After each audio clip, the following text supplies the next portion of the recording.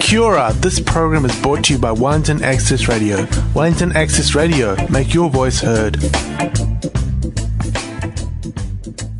Kia ora everyone, welcome to B-Side Stories. You're listening to Wellington Access Radio. We're on 106.1 FM. In case you have any complaints you need to make, that is the code.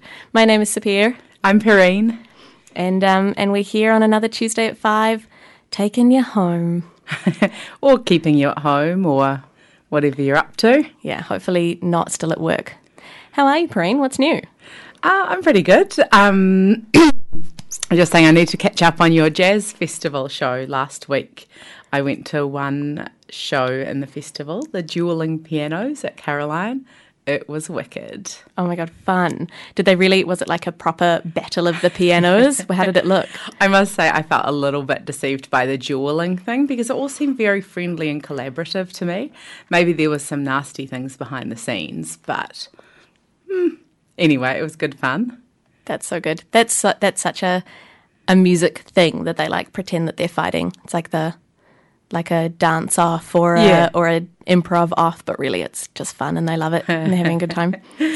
Yeah, the festival was incredible. I think it might have been one of my favourite jazz festivals of all time, maybe. So you made it to a few? I made it to a few. I had my classic jazz festival bender where I make it to like 2 shows every night.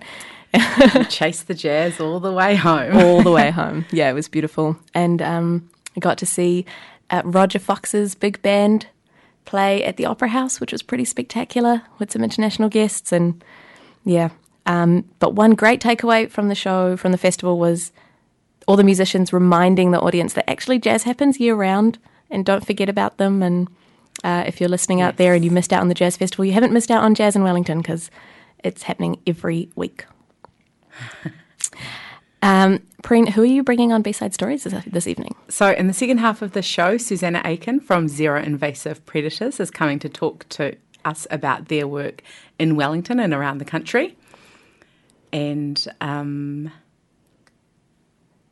so we'll be hearing a bit about the work on our 3 big predators.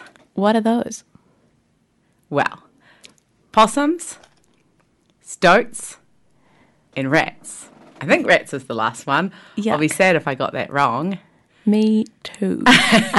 They sound gross. I'm excited to learn about what we're doing about them with Susanna later on in the show. Yes, and in the first half? In the first half of the show, we'll be speaking to, well, we've already spoken to, you'll be listening to Charles Royal, who is of the Matariki, behind all of the Matariki activities that happen over at Te Papa. Because for those who don't know, tomorrow is the first day of Matariki, when the 7 sisters, or the Pleiades constellation, appear in the sky for the first time, heralding the Māori New Year. So without further ado, we'll kick that off for you. I'm excited for you to learn all about the beautiful work going on to bring a Māori festival into our contemporary lives. Okay, enjoy. Kia ora. Welcome to B-Side Stories, Charles. Thank you so much for coming on the show. You're welcome. Do you want to tell us, first of all, who are you and what do you do at Te Papa? Sure. My name's Charles Royal and I'm on the executive leadership team here at Te Papa and a director, and I look after a directorate inside Te Papa that's to do with communities and repatriation, and which is the repatriation of Māori and Moriori human remains from overseas, and sector development, that's assisting museums and art galleries and iwi around the country in the care of their taonga.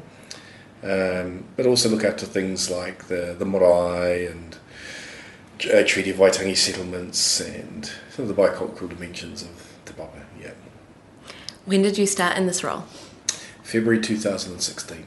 Oh, so it's, still relatively new. Yeah, it is. Great. Do you feel like there's lots of scope to do the things that you're really passionate about? Yes, there's, Te Papa is a great big, huge, humongous organisation that does all sorts of crazy things and great things, and I'm interested in arts and culture. I'm a musician, composer and a writer, and Te Papa gives me scope to utilise some of that now and then. So we're talking this week about Matariki,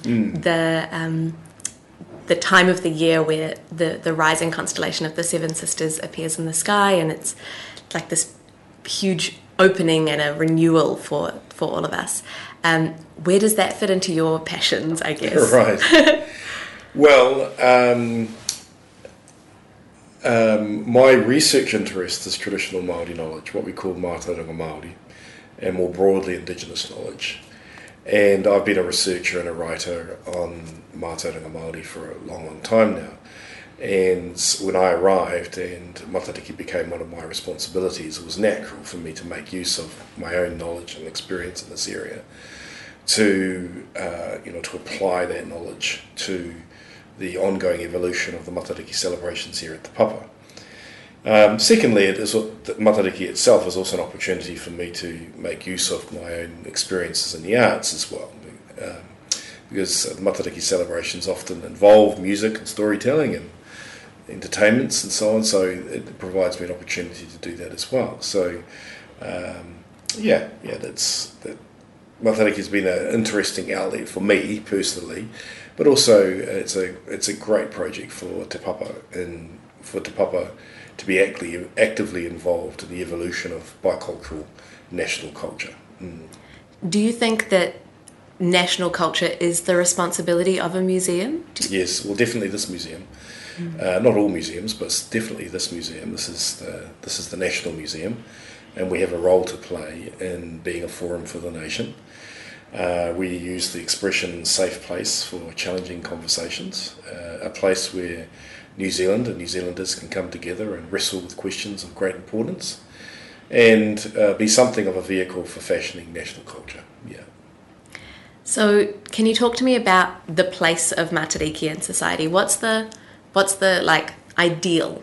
How could Matariki be for New Zealanders? Well, perhaps I can start first with what it was historically. So historically, iwi communities, tribal communities throughout New Zealand would celebrate and mark the arrival of Matariki, or the Seven Sisters, now known as Nine Sisters actually. The two further stars have been added to it. But the arrival of Matariki in the midwinter time came at the end of the lunar calendar year, and the new moon after the arrival of Matariki marked the beginning of the new lunar calendar year. So that's why Matariki, the appearance of Matariki, is a New Year celebration.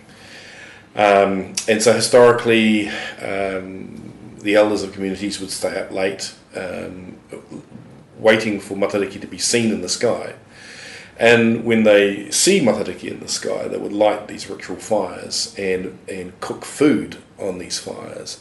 And it is said that the food, the aroma of the food, would be a conduit or a vehicle for releasing the spirits of loved ones who have passed away in the year just gone. And it was said that Matariki itself would descend to earth and partake of the food and be nourished by the food. And it captures this idea, this wisdom that's inside Indigenous cultures of this kind of reciprocal relationship between humankind and the universe. We're not here merely to exploit the universe, but just as we partake of the fruits of the universe, we have to give back as well. And it's a critical principle of Indigenous cultures all over the world. And it's expressed again in this traditional ritual of what's said to be feeding the stars, or feeding Matariki, nourishing the universe.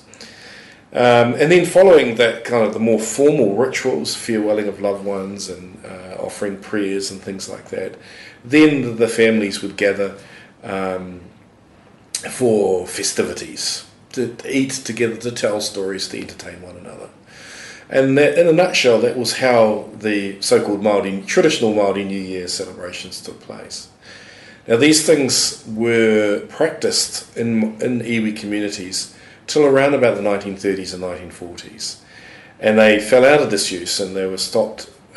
Basically, they were somewhat abandoned and they weren't continued after about the 1930s and 1940s.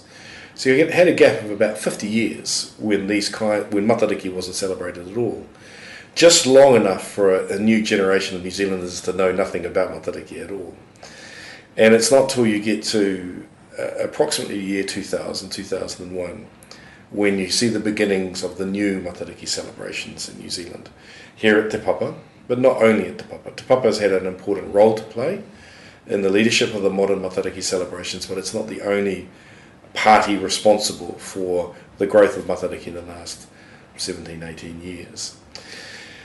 Yeah, so since 2001, we've pretty much marked the Matariki, or celebrated Matariki each year in the midwinter time, around this time of the year, May, June, July, around that time of the year. But in the last kind of 10, 15 years, it's really been a general celebration of Māori culture. It's been a place in which diverse New Zealanders can come and learn something about Māori culture. They can eat some Māori food, or see some music, or stories, or something like that. It's been a general kind of celebration of Māori culture, with a little bit of Matariki in between. People getting up early in the morning, trying to see the stars, or doing various rituals and so on to mark Matariki. Today, what we're doing at Te Papa is trying to move from that general celebration of Māori culture to a more curated and focused series of formal and informal events that are particularly about Matariki itself, and to restate Matariki as its primary kaupapa, or its primary purpose is renewal. Because it's a New Year's celebration, that's the primary theme of Matariki, is renewal, the end of one lunar calendar year, the beginning of the new. So that's a rough kind of overview of where we've been historically and where we are today. Where we'd like to go is that it has achieved the status of an Indigenous event of national identity, that it is something embraced all over New Zealand. It is a place where people do connect with the natural world, which is what indigeneity is all about. And by connecting with Matariki and connecting with the lunar calendar, which goes through the entire year, and by connecting too with the natural cycles of the universe and the natural rhythms of the universe. This is again another wonderful thing about Matariki, is that it reminds us that there are natural ways of marking time. Where all of us are dominated by the watch and the iPhone and the artificial time. But Matariki reminds us that there are actually all these natural cycles and natural ways in which time is marked. And so it offers an opportunity to reflect upon that. It naturally leads off into the phases of the moon, which is the lunar calendar, and also the appearance of other stars in the entire cosmos through the lunar calendar year. So we'd definitely like to see it as this Indigenous event of national identity. It'd be great to have a national holiday, because I think everyone would like an extra day off work in midwinter time. But that's not really the reason to do it. It's more to do with the seriousness and the commitment of the nation to the fundamental ideas of Matariki, about connection to earth, sea and sky, about connecting to the natural aspects of life, that people do die and their lives need to be celebrated and they need to be honoured, and people also need opportunities to come together as communities, as families, as neighbourhoods, and celebrate one another outside all of the usual, rush of responsibilities that we all engage with. We also need opportunities to express hopes and aspirations into the future. One final thing is New Zealand lacks these kinds of events. We don't have many events of national identity. We have Waitangi Day, we have Anzac Day. That's probably the only two really formal, continuous events of national identity. They're the only two. Other than that, we have rugby games and the odd thing that happens here and there. So we think there's real scope for another celebration, another event on the national calendar, annual calendar, to be celebrated and committed to annually. And we think Matariki could be it. Do you think New Zealanders are craving national identity and ways to celebrate or learn a national identity? Is that missing? I think so. Our mayor here in Wellington, when I had a conversation with him, he told me about his experience of going to Europe and experienced the incredible cultures of Europe and the wonderful things of Spain and Italy and so on. And he was reflecting on, what's our cultural toolkit here in New Zealand? What particular expressions do we have as a nation? And he said that he was a bit concerned that we didn't really have much, and it was a bit concerned that we really didn't have much, when in fact we could actually have a lot if we just spent a bit of time investigating things like Matariki, for example. And so he's become very, very keen and very, very supportive of Matariki here in Wellington City. Yes, I do think New Zealanders generally are looking for a national culture, expressions of national culture that we can all share in and be proud of. Yeah. And so then, for those in New Zealand for whom Matariki and Māori identity is very central, do you think that they are willing to be leaders in this, that the Māori population of New Zealand could stand up and bring people on this journey of something that they're familiar with already, and maybe Pākehā not so much? Yeah, I think the short answer is yes. But there are some complications. You know, Māori people have over a long period of time suffered a lot of cultural loss, a lot of language loss, and it manifests itself in a lot of disarray that you see in Māori communities and so on. So naturally some Māori are going to feel a bit aggrieved if other people rush off and they can speak Te Reo Māori and they get into Matariki, but I don't, even though I'm a Māori person. So I think, yes indeed, I think Māori do want to share culture and be participant in creating a new national culture which is influenced by Māori culture. But there are some complications along the way that you've got to be mindful of and think about, yeah. How do you empower people in that minefield? Are there strategies for making sure that aggrieved, completely justified, by the way, aggrievedness is like handled with care and enabled? Do you know what I mean? The short answer is come along to our Matariki community ritual at the end of next week on the 15th of June, because you'll see that is precisely what I do in my work, is I help Māori move from a position of grievance to a much deeper sense of identity and give them some tools about how to articulate their identity. And that leads them also to be more open to others. This is why, so I'm a bit on a political bandwagon here, but this is why it's absolutely fundamentally important that New Zealand continues its investment in the revitalisation of Māori language and culture. Because as Māori feel, like any culture, any community, if we feel under threat, you're less likely to open up to others. It's a universal human principle everywhere. Yeah. But as Māori learn more about our own identity, our own culture, we come to reach a sense of peace about our experiences, about our history, about who we are and so on. We're more likely then to share and open with others.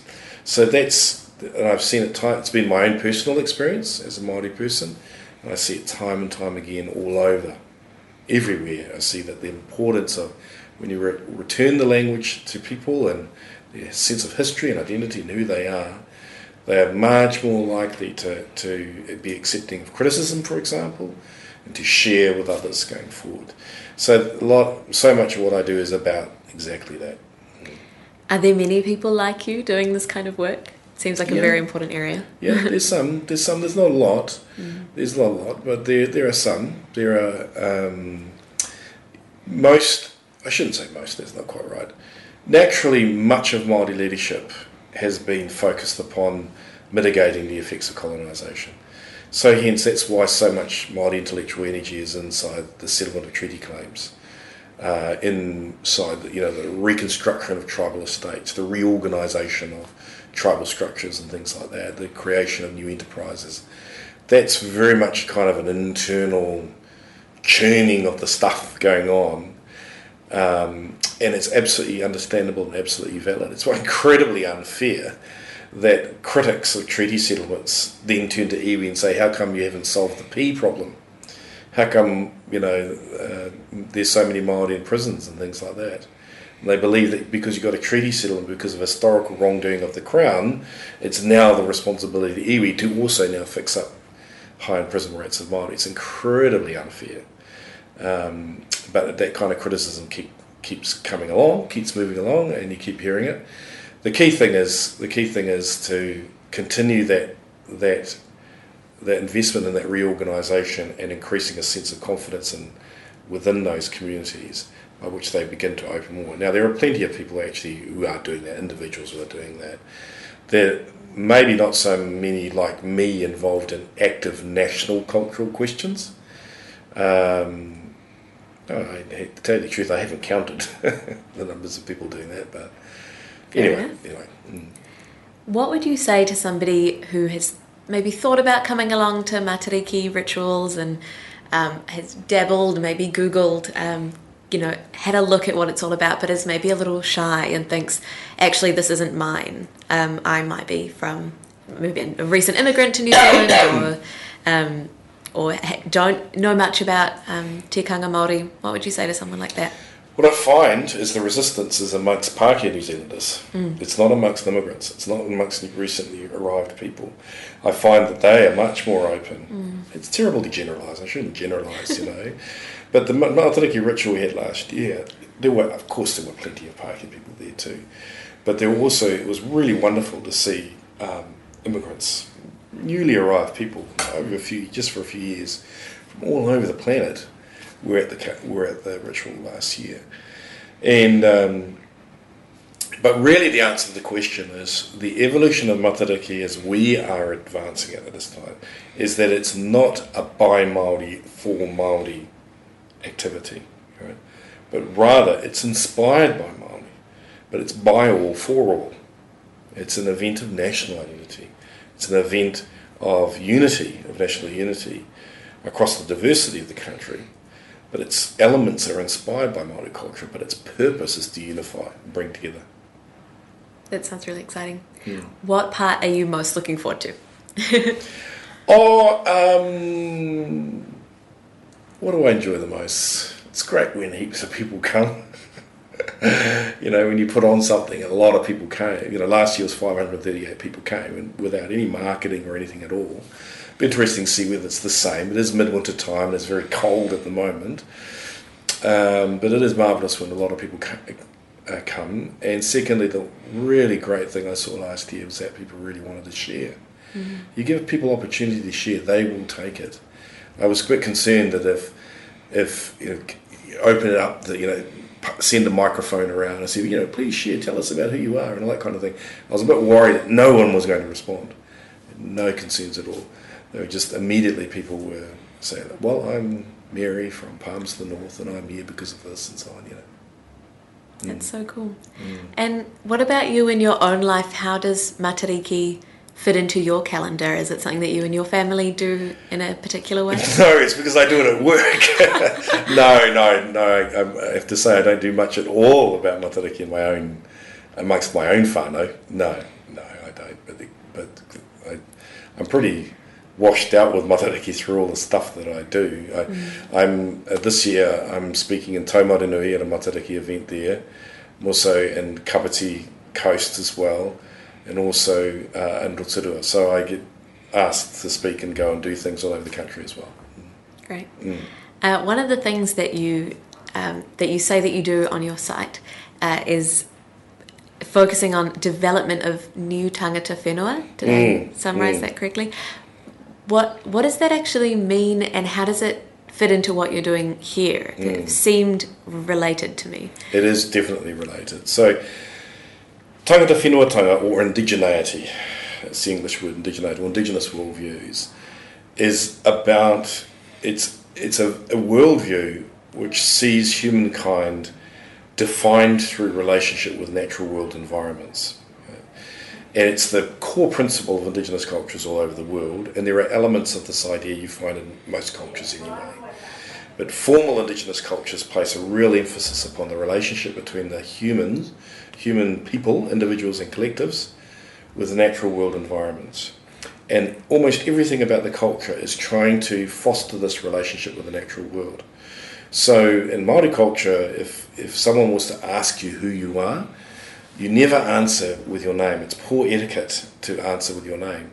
The way you identify yourself is by reference to a mountain, reference to a river, and a reference to an ancestor or a particular place. So your very identity is experienced and revealed through relationship with natural world environments. And that's what indigeneity is. And there's all of these customs in the culture which is about relationship to place. The burying of the placenta of newborn children, the burying of the dead in particular places. You didn't just bury your dead anywhere. Partaking of the fruits of the land, donning clothes that transform you into birds and animals and things like that. These are all typical Indigenous things to do. And that, my argument is that particular way of thinking about life is sorely needed today, because we are thoroughly urbanised and we're increasingly urbanised, and we're increasing the gap or the distance between human experience and consciousness and the natural world is increasing. So much so that we have a thing, we have iPhones and we spend our lives inside virtual worlds now. And we walk through life kind of blind to the natural world. Whereas the Indigenous worldview says that that life is to be experienced and understood through relationships to the natural world. Now that idea, or that way of thinking about life, is as challenging to so-called Indigenous peoples as to anybody else. Because we're all living urbanised lifestyles. We're all living in this kind of neoliberal, 21st century life. We're all challenged by this. We're all living in an exploitative relationship to the world. And so Matariki, that's what's meant by an indigenous event of national identity. So that's trying to reconnect with the natural world and trying to foster a sense of identity in ourselves through relationship with the natural world. So nice. I hope it works. Yeah, me too. So we'll see. Cool. Yeah. Do you want to do any sort of... where can people find information about Matariki and Te Papa if they wanted to learn more before they show up? Sure. Well, there's lots of information about Matariki on the Te Papa website, which is tepapa, tepapa.govt.nz. There's lots of information there. Things can be downloaded, there's videos, and there's information also about the celebrations of Matariki here at Te Papa this year. Perfect.